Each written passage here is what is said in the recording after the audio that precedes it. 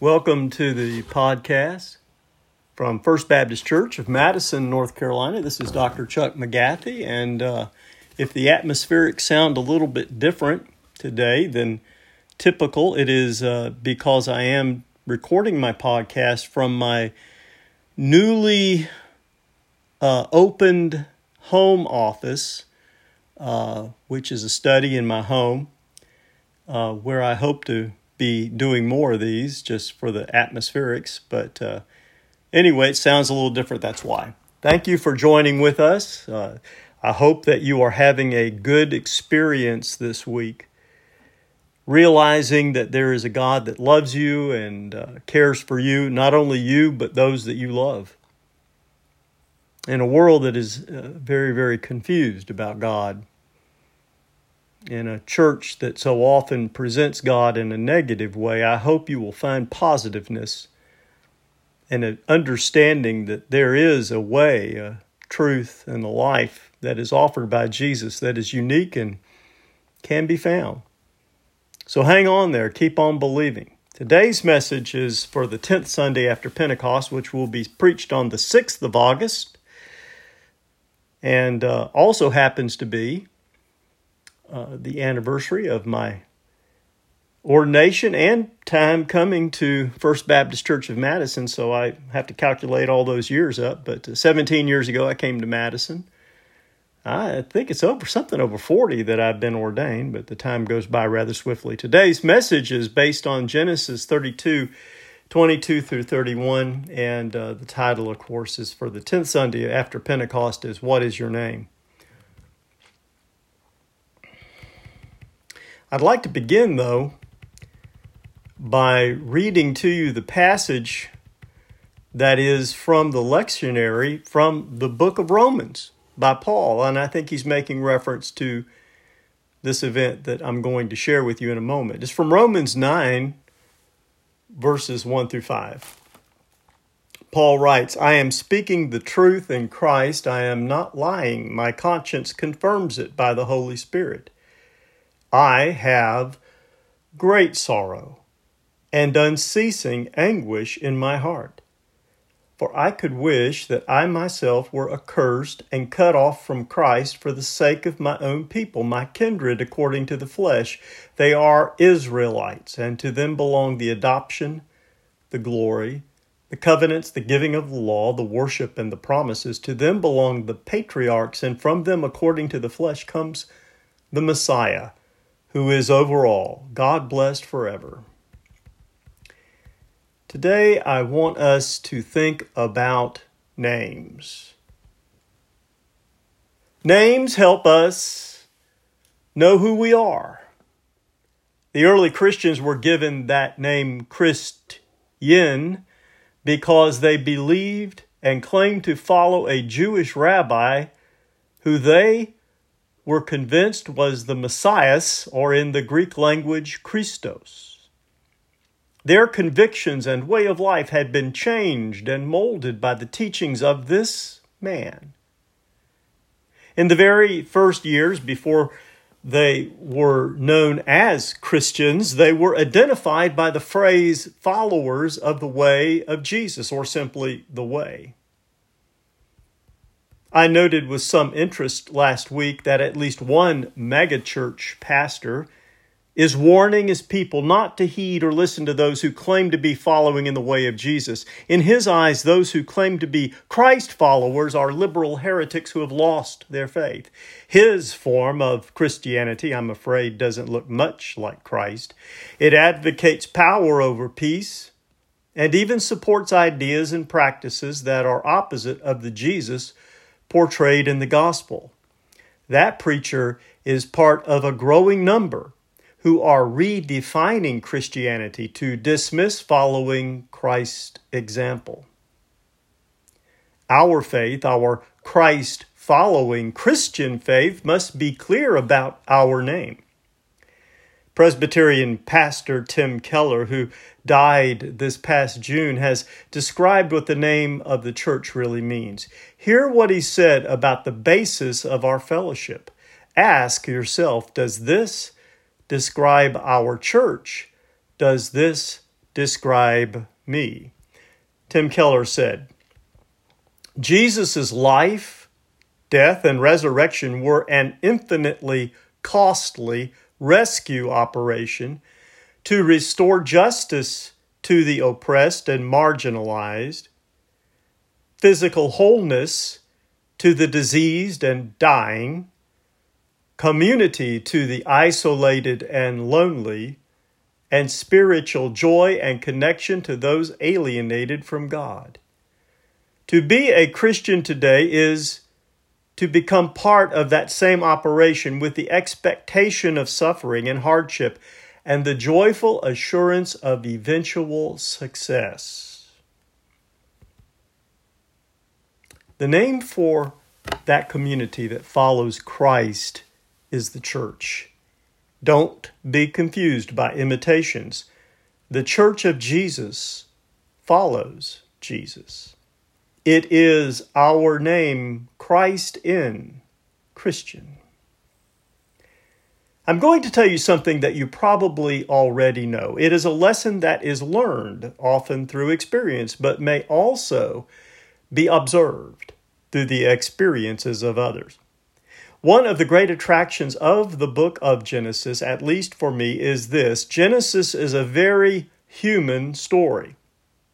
When I say this, I am not trying to insinuate that Genesis lacks the inspiration of the Holy Spirit. In fact, just the opposite. What we have from the account of the creation all the way to the great reconciliation of brothers in Egypt is a depiction of how God perseveres, molds, and creates a human family that can carry his message of hope and love to the entire world. When that is kept in mind and we sense the purpose of God, as did the biblical compilers who included this account in their sacred literature, we will understand the developing nature of God's relationship, not only with the Jews, but with all humanity. It is not just their story, it is our story, the story of all humankind.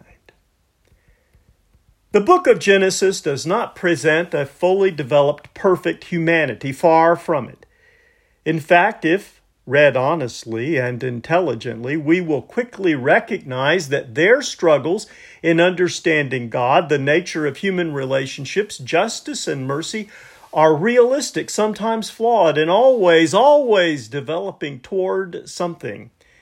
The revelation of God progresses through the pages of Scripture, and we not only need to pay attention to what is happening, but which way it is going. The concept of struggling to understand what is to be fully human and who God is in relationship to our humanity is a constant theme throughout the Bible. Struggle, however, stands out in some dramatic ways in the Genesis account. No one, it seems, will struggle more than Jacob. In fact, even a casual reading of his life bears witness to how he continually was in tension with other people and certainly with God himself. Our text today might possibly seem remote to the experience that you and I have, remote that is until we think about it for a moment and recognize the times that we have wrestled over some deep direction in our life and came out on the other side with a new purpose and better understanding of God's grace. Our text is taken from Genesis 32, and I will read just our focal verse today. During the night, Jacob rose and crossed the Jacob River. At the crossing, taking with him his 2 wives, his 2 slave girls, his 11 sons, he sent his family everything he had across the river. So Jacob was alone, and a man came and wrestled with him until sun came up. When the man saw he could not defeat Jacob, he struck Jacob's hip and put it out of joint. Then he said to Jacob, "Let me go, the sun is coming up." But Jacob said, "I will let you go if you'll bless me." The man said to him, "What is your name?" And he answered, "Jacob." Then the man said, "Your name will no longer be Jacob. Your name will now be Israel, because you have wrestled with God and with people, and you have won." Then Jacob asked him, "Please tell me your name." But the man said, "Why do you ask my name?" Then he blessed Jacob there. So Jacob named the place Peniel, saying, "I have seen God's face, God face to face, but my life was saved." And the sun rose as he was leaving that place, and Jacob was limping because of his leg. After years of estrangement from his brother Esau, Jacob is finally returning home to a confrontation he has long dreaded. The story actually begins with the relationship of twin boys named Jacob and Esau. Their mother, Rebekah, has been credited with divine insight as she relays a message from God. "Two nations are in your womb. Two peoples will be separated from your body. The one people will be stronger than the other people. The elder will serve the younger." It was Esau who was born first, and then Jacob came out and with his hand holding Esau's heel. What to us would seem to be merely an interesting birth story, to the ancient nomadic people bore tremendous significance. The name Jacob means he takes the heel, or he supplants, and it is a hint of the rivalry Jacob would engender. Esau grew up to be a hunter, but Jacob is a quiet man, a thinker, and I think it not unfair to say a bit of a schemer as well. This is also a story of parental preference and favoritism. The father, Isaac, prefers his son Esau, while Rebekah will plainly favor Jacob. Esau enjoyed the privileges of the firstborn. According to the laws and traditions of that culture and that age, he was the recipient of the birthright and the blessing from his father. There was no equality in it. The elder received from the father the right to rule the family, and along with that came the economic power that was necessary. It would appear from the story, though, that Esau did not regard his birthright with the same gravity as his brother Jacob. When returning from the hunt one day, Jacob proposed a bargain, a swap, a bowl of lentil soup for Esau's birthright. It was a silly trade. Perhaps Esau considered it a joke. Really trade his entire future for a bowl of soup? Yet for whatever reason, Esau agrees to the deal. But in order to assure his scheme would be fulfilled, Jacob colludes with Rebekah to deceive his father and thereby receive the blessing that would otherwise go to his brother. It was the blessing from the father that sealed the deal. It is a fascinating story of family dysfunction that will lead to resentment and estrangement. When Esau discovered this treachery, he was crushed and he determined to kill Jacob, and if he had no jury, would have convicted him.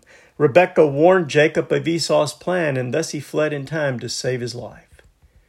Then Jacob experienced his first nighttime encounter with God, the famous Jacob's ladder story, when Jacob saw angels descending and ascending on a ladder reaching to heaven. That encounter, God made Jacob the one through whom God's promise to Abraham would be fulfilled. To him God said, "I am Yahweh, the God of Abraham your father, and the God of Isaac. The land whereupon you lie, to you I will give it, and to your seed.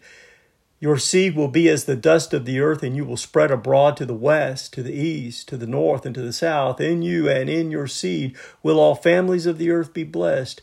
Behold, I am with you, and will keep you wherever you go, and will bring you again into this land. For I will not leave you until I have done that which I have spoken to you." In that first nighttime encounter with God, Jacob was fleeing Esau's anger. In his second nighttime encounter with God, our text for today, Jacob is seeking reconciliation with Esau, but he fears for his own life as well as his family. He is afraid that Esau might still want to kill them all because of Jacob's earlier treachery. Jacob is anxious. Jacob is wary. Jacob has regret. Jacob bears guilt. Jacob feels isolated. Jacob is all alone. In fact, the only one who seems to still be with him, the only one who still seems to believe in him and understand him and love him, is God. Everywhere Jacob had gone in his life, he has had to leave. The reason he had to depart from both his original home and his second home with Laban was due to his manipulation and treachery. While there had been a happy ending in his departure from his father-in-law Laban, there was still the matter of his original family and his brother Esau. That was far more serious matter, and a reconciliation with his brother would be far more difficult to accomplish. As he comes near his brother's camp, Jacob sent messengers ahead to Esau in an attempt to reconcile. They returned with the news that Esau was coming, and with 400 men to meet him. Jacob feared that Esau was coming to wreak revenge and seek messengers ahead with a generous gift of livestock in an attempt to appease his brother. He also prayed to God, "Please deliver me from the hand of my brother, from the hand of Esau, for I fear him lest he come and strike me, the mothers with their children." At this point, we're ready to consider our text for today. But before I do, I want to remind us of several things that we've already learned about Jacob. First, Jacob came from a troubled family, and he was himself troubled. Second, his actions had resulted in further estrangements. Third, and in spite of all of this, Jacob deeply wanted to reconcile. Finally, and most importantly, God was with him despite all of his struggles. Things are not always what they seem to be on the surface. The continuation of Jacob's story begins rather simply. Jacob has taken his family and is moving back home. He knows he must encounter his brother, and he is worried about what will happen at the Jabbok River, a natural boundary. He sends his family across and remains behind, alone. Then the understanding of this passage becomes more challenging. Why does Jacob remain behind? We are not told. There is no clear answer, but we can guess. Some say this was the coward in Jacob coming out. His family was a buffer between him and Esau. Another idea, I think, explains it better. Jacob was insecure. He wasn't confident that he should or could go home. Can anyone here relate to how Jacob felt? Has anyone here ever avoided someone, perhaps even a relative, because you were not sure how welcome you would be? I love that line I learned long ago from a James Taylor song that goes, "Home is where they want you now. You can more or less assume that you'll be welcomed in the end." I know it isn't just reunions with families. Our reunion with God and His family called the church is like that too. There are folks you know right now who want to come home, who long to come home. But like Jacob, they are not sure how they will be received. And so they hold back on the other side of the river. Who exactly was Jacob wrestling? There are two ideas here and one big problem. Some have decided that Jacob was wrestling an angel, while others believe that his struggle was with God Himself. The significance is almost unchanged. It is ultimately a match with God. So why does God wrestle with Jacob? This is hard to understand unless you know Jacob and his story. In fact, this story, a story of wrestling with God, might seem impossibly difficult to understand unless you yourself have wrestled with God. I can tell you from personal experience that I have been in a couple of wrestling matches in my day. Sometimes I feel like I'm in a long-term wrestling match. It is not sacrilegious. It is not evidence of disrespect. It is evidence of engagement. When one wrestles with God, it is impossible to say that God is not right there with us. As Jacob's encounter with God reaches its conclusion, it is unclear who won. But winning, it seems, was never the point of the match. Something was accomplished. God caused Jacob to wrestle with his own self-image, to see and view himself in a new way. Like a dad teaching his son to wrestle, the point isn't to defeat the boy, but to help him find the strength he needs to be a man. Before it's over, God gives Jacob a way of remembering. God gives him a limp. In Hebrew, it seems to indicate that this is a sprain or a temporary injury. It is just enough to remind him of his encounter with God, so he will be confident in his encounter with his brother Esau. What's in a name? The naming of people has great significance in all cultures and especially throughout the Scriptures. As I've already said, Jacob meant to seize the heel or to overreach or supplant. When Esau discovered that Jacob cheated him out of his birthright, he said, "Isn't he rightly named Jacob? For he supplanted me these 2 times. He took away my birthright. See how he has taken away my blessing." But something interesting has happened as a result of Jacob's wrestling match with God. The divine message somehow gets through. Jacob gets a new name. Your name will no longer be Jacob. Your name will now be Israel, because you have wrestled with God and with people and you have won. God gives Jacob a new name. A name change of this sort indicates the beginning of a new chapter in his life, a new way of living, a new identity, a new purpose. The name Israel in Hebrew, Yisrael, is well known, but do you know what that word means? In the Hebrew language, the word El always refers to God, but what precedes it, Yisra, means fighter. I found this in one Jewish source I consulted. According to the etymology based on the biblical story, Yisra is a verb that describes Jacob's relationship with the deity El. The word Israel actually means one who fights with God. That strikes me as important. You see, we are not so different from Jacob. Our lives are a struggle. Sometimes we struggle against others. Sometimes we struggle against ourselves. Quite often we struggle against God. Perhaps that is why I've been so impressed through the years with one simple verse from Psalm 46. Cease your struggle and know that I am God. Easy to say, easy to remember, hard to practice. Like Jacob, we too need restoration and forgiveness, love and peace. And like Jacob, we can find countless ways to sabotage the very thing we so greatly desire. But Jacob's experience also reminds us that God does not quit on us. He is ready to wrestle with you and me. He wants to give everyone a brand new start, a fresh encounter with life made possible by a reborn spirit. Jesus came for just that reason, to give you a brand new life.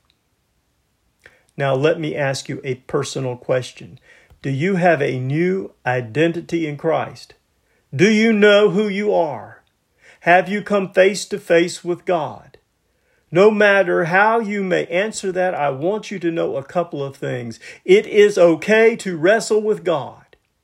He is prepared for your questions and your struggles, your anger and your cynicism. You may bring all your questions before Him. He's ready to meet you right where you are. The second thing I want you to know is that God is on your side. He's not fighting against you. He's fighting for you. He wants you to come away from the wrestling match a brand new person. Whatever you're facing today, whatever struggles and challenges lie before you, know that God is with you. God is with you in the lonely night when you have no answers. He will provide you the new name that you desire, the name that will give you a brand new start. Let us pray. Oh Lord, struggle with us as we try to find our way through life's many difficulties. Teach us our true identity and affirm the promise that your blessing is as big as our dreams and bigger. Be with us as we move forward, confident of your love, your forgiveness, your grace, made possible through our Lord Jesus Christ. In His name we pray. Amen.